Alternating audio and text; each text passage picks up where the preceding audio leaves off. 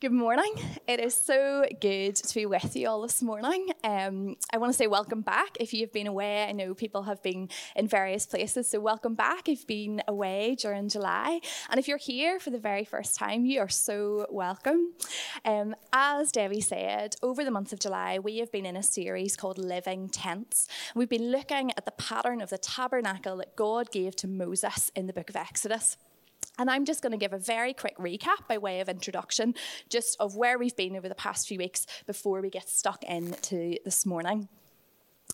God has always wanted to dwell with his people.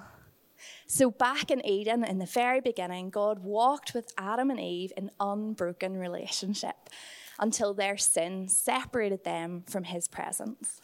But God didn't give up. He didn't leave it there. After he rescued his people from slavery in Egypt, he provided a new way for sinful humanity to dwell in the presence of a holy God. And that was through the tabernacle.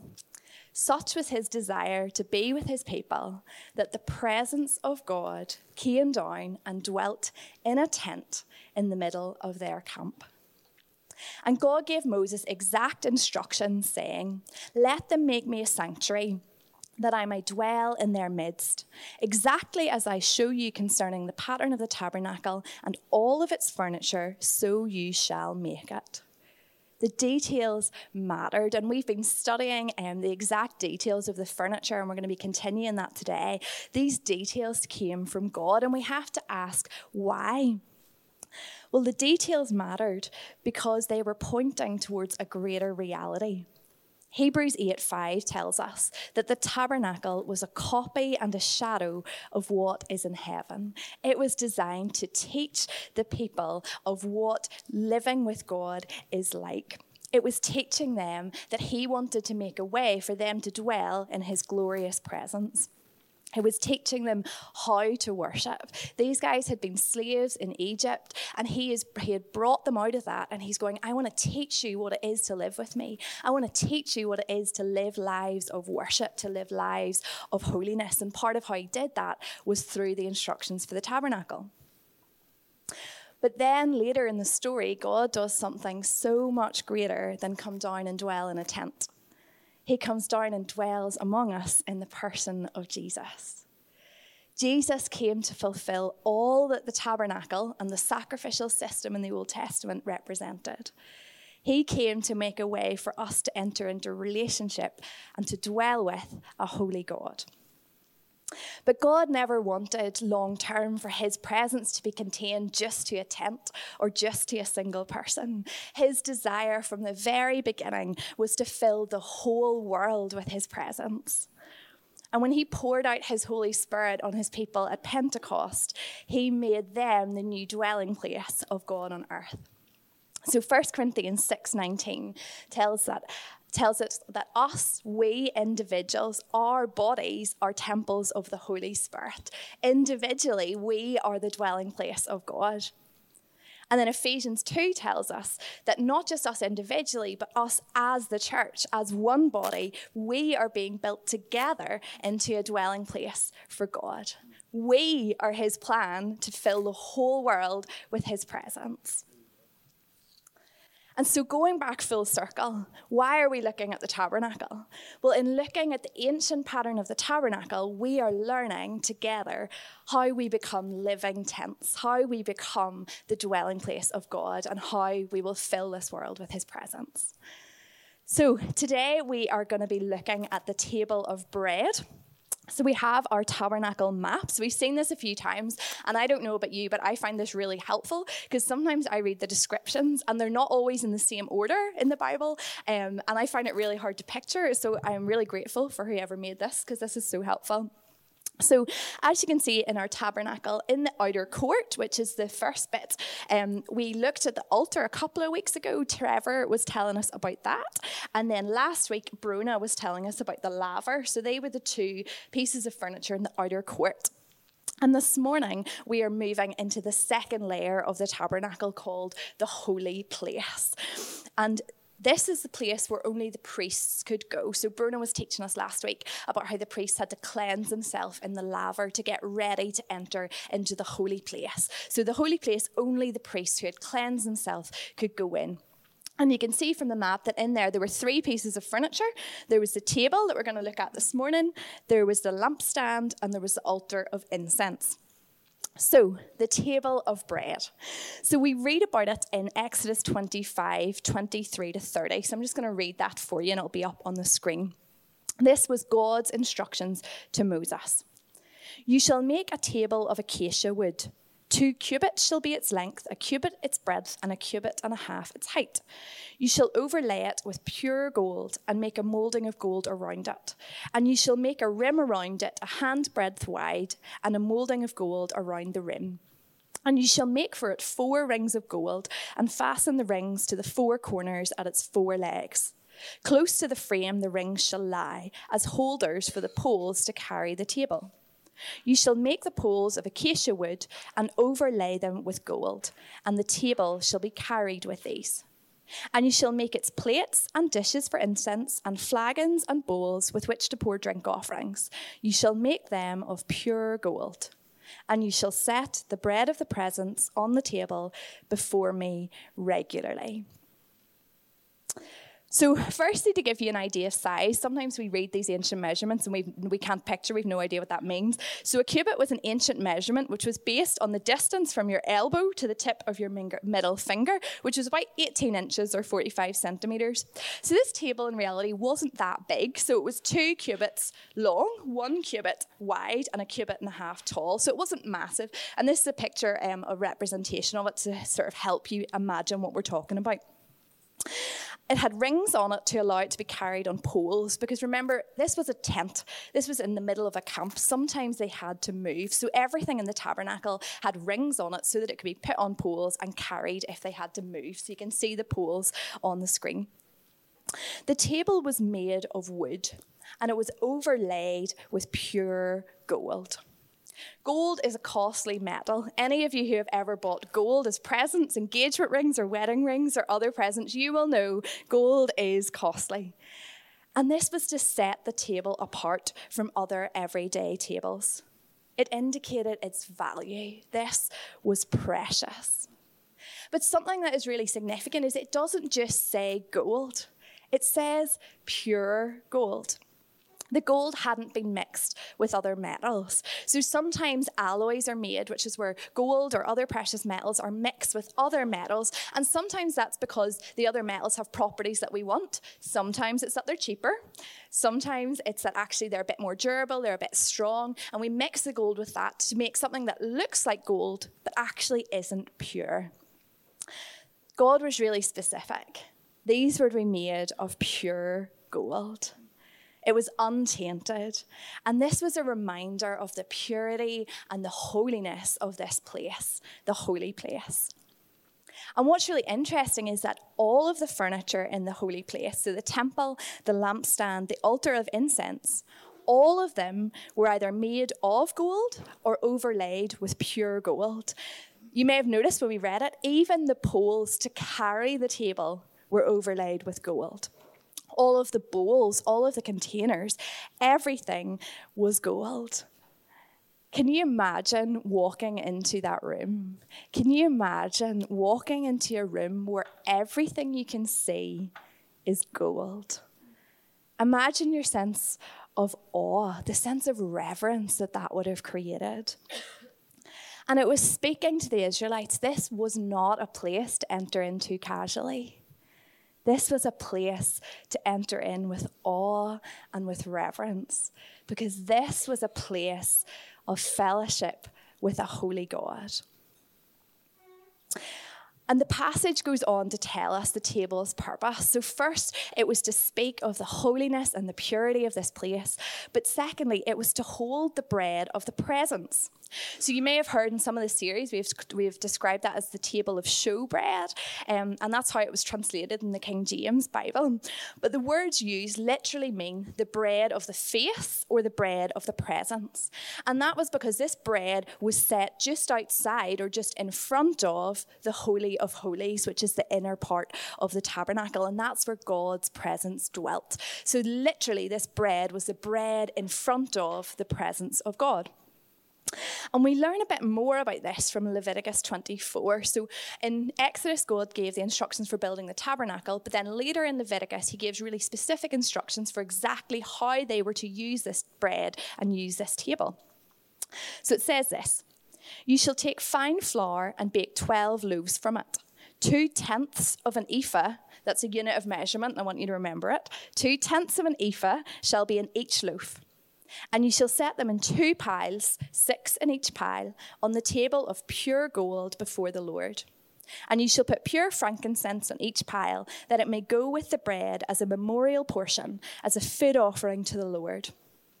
Each Sabbath day, Aaron shall arrange it before the Lord regularly. It is from the people of Israel as a covenant forever. And it shall be for Aaron and his sons, and they shall eat in a holy place, since it is for him a most holy portion out of the Lord's food offerings."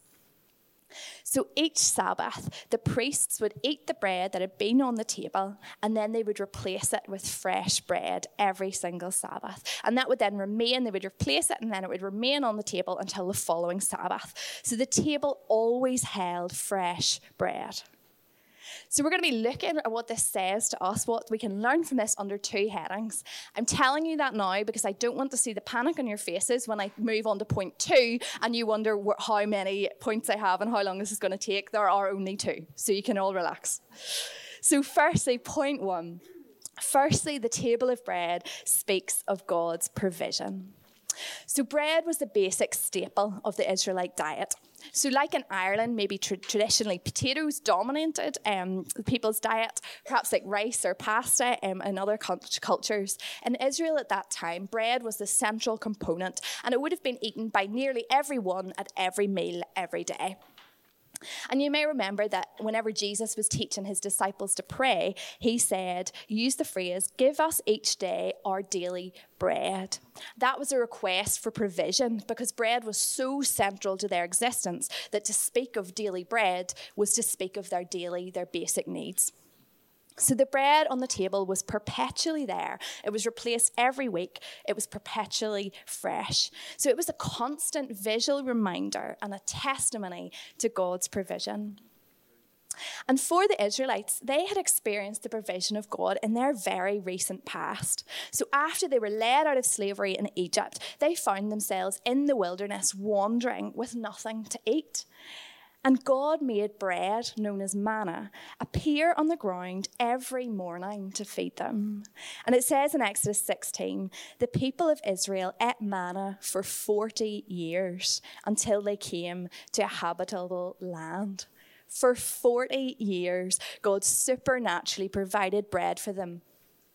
And this was the generation that received the instructions for the tabernacle. I know sometimes I read the Bible in different sections and I don't always get kind of where we're at in the timeline, but this is the same generation. Moses led them through the wilderness. Moses is receiving the instructions for the tabernacle. The people who collected the manna every single day are the same people receiving these instructions. They knew what provision of bread meant. They knew that God supernaturally provided for them. And this is something that I thought was really cool, possibly slightly geeky, but please bear with me. The Israelites were given specific instructions for how much manna they were to collect every day per person.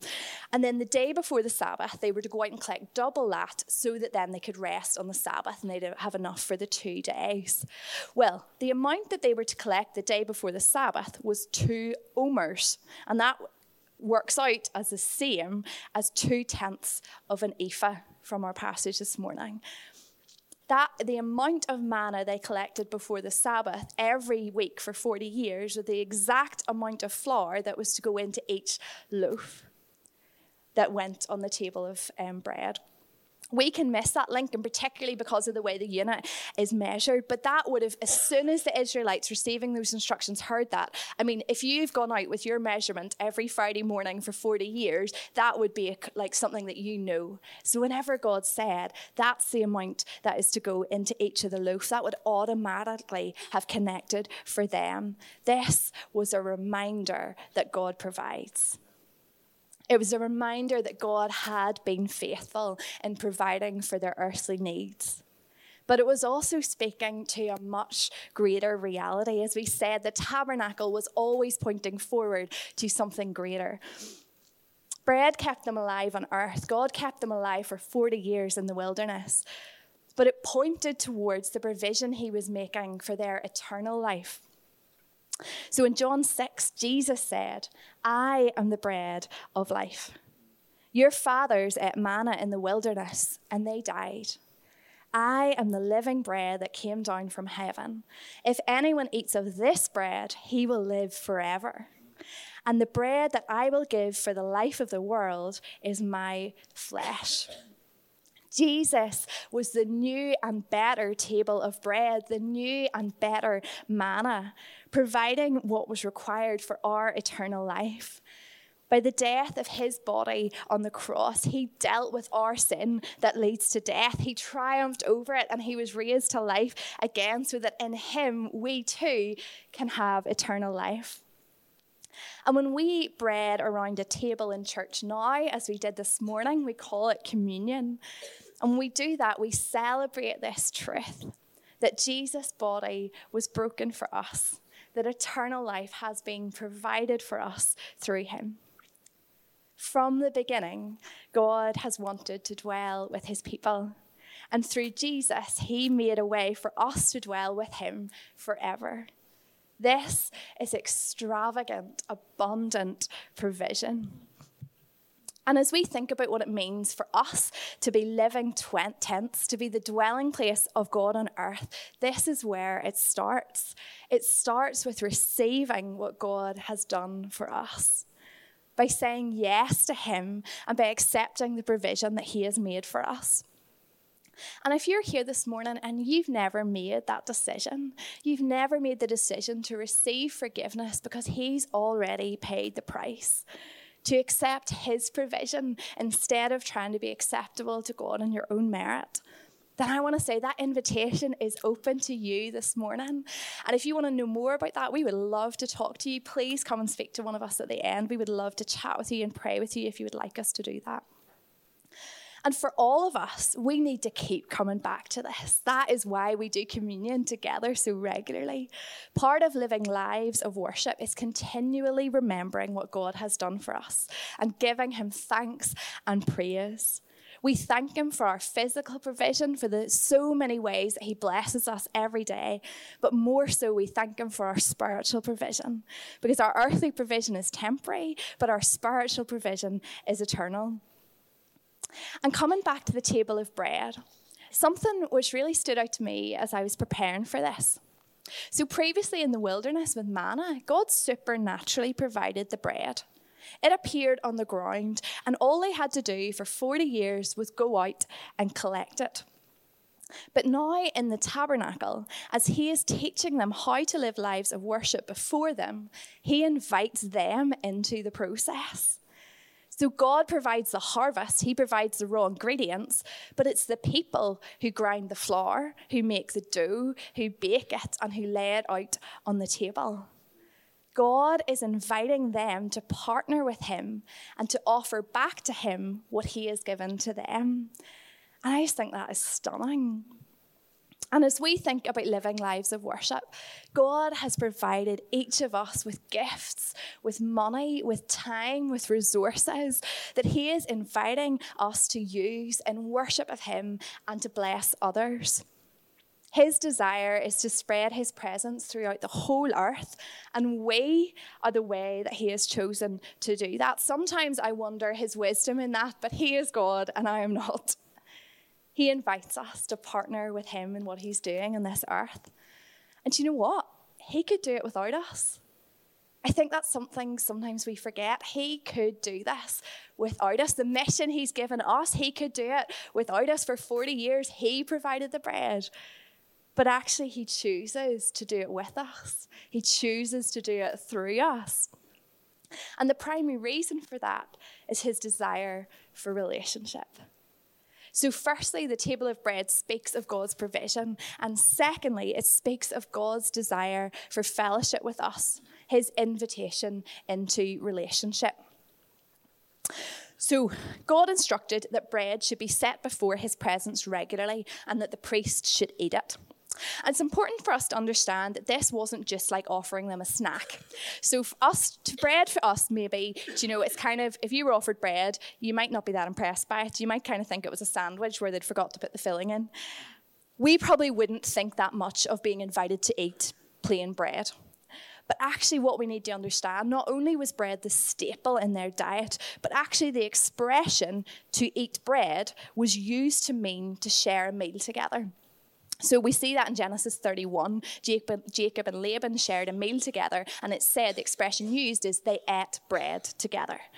So inviting the priests to eat the bread, it was not just eating bread. This was a statement. He was inviting them to eat a meal with him. And in Israelite culture, eating together was considered hugely significant. The table was a place where family and friends gathered for fellowship with one another, and it symbolized intimacy. So to eat together, to invite someone to eat with you, indicated acceptance and indicated relationship. So when God asked the priest to bring the bread to him, and then he invited the priest to come and eat it, God, as host in his house, the tabernacle was his dwelling place, was inviting them to eat. This was a profound statement of his desire for relationship with people. This was radical hospitality by a holy God towards humanity. And while it was only the priests that could enter the holy place and eat the bread, their role was to be representatives of all the people of Israel. So you may have noted that when we read the passage, there were 2 piles of 6 loaves. There were 12 loaves, and that was no accident. There was 1 loaf for each of the 12 tribes of Israel. God was inviting all of the people of Israel into relationship. And more than that, we see that in the Old Testament, that when 2 people entered into a covenant together, it was often confirmed by eating a meal together. So in Genesis 26, when Isaac and Abimelech made a covenant with one another, they ate a meal together. In Genesis 31, when Jacob and Laban made a covenant with one another, they ate a meal together. And in Exodus 24, just a few chapters before our passage today, God and the Israelites entered into covenant. And then Moses and Aaron and the elders of Israel went up the mountain. God's presence was dwelling on the mountain. They went up the mountain, and it says this: they beheld God and they ate and drank. So just before the instructions for the tabernacle were given, fresh in their mind, the leaders of Israel had sealed their covenant with God by eating in his presence. So God's invitation to eat a meal with him was also to serve as a regular reminder of their covenant relationship. But again, it was pointing forward to a new and a better covenant that was to come. When Jesus was eating the Last Supper with his disciples, just before he was betrayed and crucified, it says this: he took bread, and when he had given thanks, he broke it and said, "This is my body, which is for you. Do this in remembrance of me." And in the same way also, he took the cup after supper, saying, "This cup is a new covenant in my blood. Do this as often as you drink it in remembrance of me." A new covenant was instituted by Jesus' death. A covenant between a holy God and a sinful people, made possible by the death of the only perfect human who has ever lived, God's own Son. This is how much God desires relationship with us. And whoever we are, whatever we have done, we are invited to the table. This is radical hospitality of a holy God to humanity. And we see this radical hospitality played out in the life of Jesus. One of the things that got him into so much trouble with the religious leaders was the people that he chose to eat with. Notorious sinners, social outcasts, the poor. He shared meals with them all, and it's one of the biggest things he was criticised for because they knew the statement he was making by eating with them. But he also ate with the Pharisees who questioned and accused him. He even ate with Judas Iscariot the night before his death, knowing that he was about to betray him. Jesus lived a life of radical hospitality because he came to earth to demonstrate in his flesh the very heart of God. And as we come into land this morning, if we are to be living tents, if we are what God has chosen to house his Holy Spirit on earth and to fill the whole world with his presence, then the challenge to us, and I just want to say this is as much a challenge to me as I've been preparing for this, how are we showing this radical hospitality? I love this quote. Radically ordinary hospitality shows this skeptical post-Christian world what authentic Christianity looks like. Radically ordinary hospitality. And I think there's two main areas for us to think about in this. So firstly, how are we showing radical hospitality in our individual lives? So who are we inviting to our tables? Literally, who are we inviting to eat dinner with us, to drink coffee with us? I just want to say, you do not have to be the best cook in the world to show hospitality. I honestly think this is a barrier for people. Get a takeaway or a cup of tea and a Kit Kat. It is just as valuable. It is not about the spread. It is about the invitation. Who are you inviting to eat with you and your family? Do you know, I remember being a student. I was at university in Dundee in Scotland, so I was away from home and from family for months at a time. And there was this family at my church. They were a couple with two young kids, and often on a Sunday they would come to me and say, "Have you any plans after church? Do you want to come back for lunch with us? Honestly, we've no idea what we're having yet, but whatever we're having, you can have." And it honestly meant more to me than if they'd spent ages preparing a fancy meal. I went to their house. It was chaos. It wasn't tidy. The kids were running around. She was making food as we were kind of just chatting. But I was invited into their family. And that was what was important. And I felt so loved in that. So who are we inviting? And if in your current season of life, physically inviting someone to your home isn't possible, then who are you inviting out for coffee? Who are you inviting to go out for a walk and to chat? Who are you choosing to eat lunch with in work? It doesn't have to be in your own home. It's not all about inviting them in, but actually who are you inviting in by where you sit, by who you speak to? Who are you choosing to talk to at the school gate? Who are you extending the offer of fellowship to? And like Jesus, will we invite those that others won't? And for some of you, perhaps something sparked in you when Justine was up here last week speaking about fostering. Perhaps you could show radical hospitality to a child who's currently in the care system in need of a home. Radical hospitality may not feel that radical. It may feel really quite ordinary and everyday, hidden and insignificant. But these acts of love, of invitation, demonstrate the heart of the Father. And secondly, we want to think about how are we showing radical hospitality as a family, as a church. And I want to say firstly that I think this is something that you as a church do so well. We have a fab welcome and hospitality team that make people feel welcome on a Sunday morning. We have an incredible pantry Connect Cafe team who are welcoming in people from all walks of life during the week. Our kids and youth teams are making sure that our young people know that there is a place for them in this church and that this is for them too. And as individuals, I know that there are so many ways that you in church are making others feel so welcome. I know many of you have given generously and sacrificially to our new building so that we will have a place that we can invite people into, as Matt was sharing this morning. And I think as a family, we want to be known for our hospitality, don't we? And as we grow, that takes all of us. We want every single person that walks through those doors to know that they are welcome, that this place is for them, that they are invited, and that there is a seat for them at this table. When we come to do communion as a church, we want to look around that table and see such a beautiful, diverse group of people eating together. Because sadly, the church has not always been known for its radical hospitality. It has not been known, exactly as Matt said this morning, it has not been known for eating with people who are even slightly different from them. But this is the heart of the Father. And we want to increasingly think creatively of how we can engage with the community around us, with people from all walks of life. How can we create entry points for people to meet with Jesus? And I was praying, we were over one Friday night praying over in the new building, and upstairs is still being constructed, and all the doors were sitting, getting ready to put, and there's going to be various ministries and various multi-use spaces up there that we can use. And I was just so struck as I was praying, every single one of those ministries, as I was praying over the doors, they are doorways.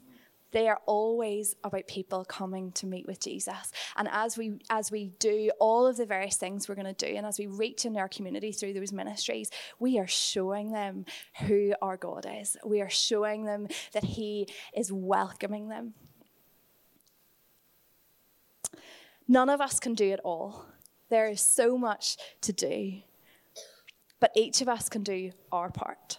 And going back to our earlier point of God's provision, God has provided each of us with gifts, with time, with resources that he is inviting us to offer back to him in worship of him and to bless others. And my question this morning, what has he given you to do? What is your area of influence? Who is he inviting you to show radical hospitality to? I'd love to pray for us as we come to a close. And just where you are, if you would like to, feel free to just reach your hands out in front of you. And that's just a sign of saying, God, we receive the provision that you have made for us. We receive what you have done for us. We receive what you have given us. And we want to offer it back to you.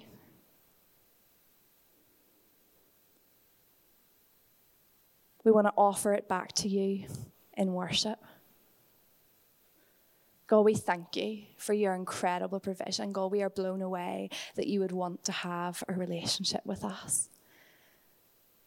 God, thank you for the incredible ways that you've provided for us, that you've blessed us individually and as a family.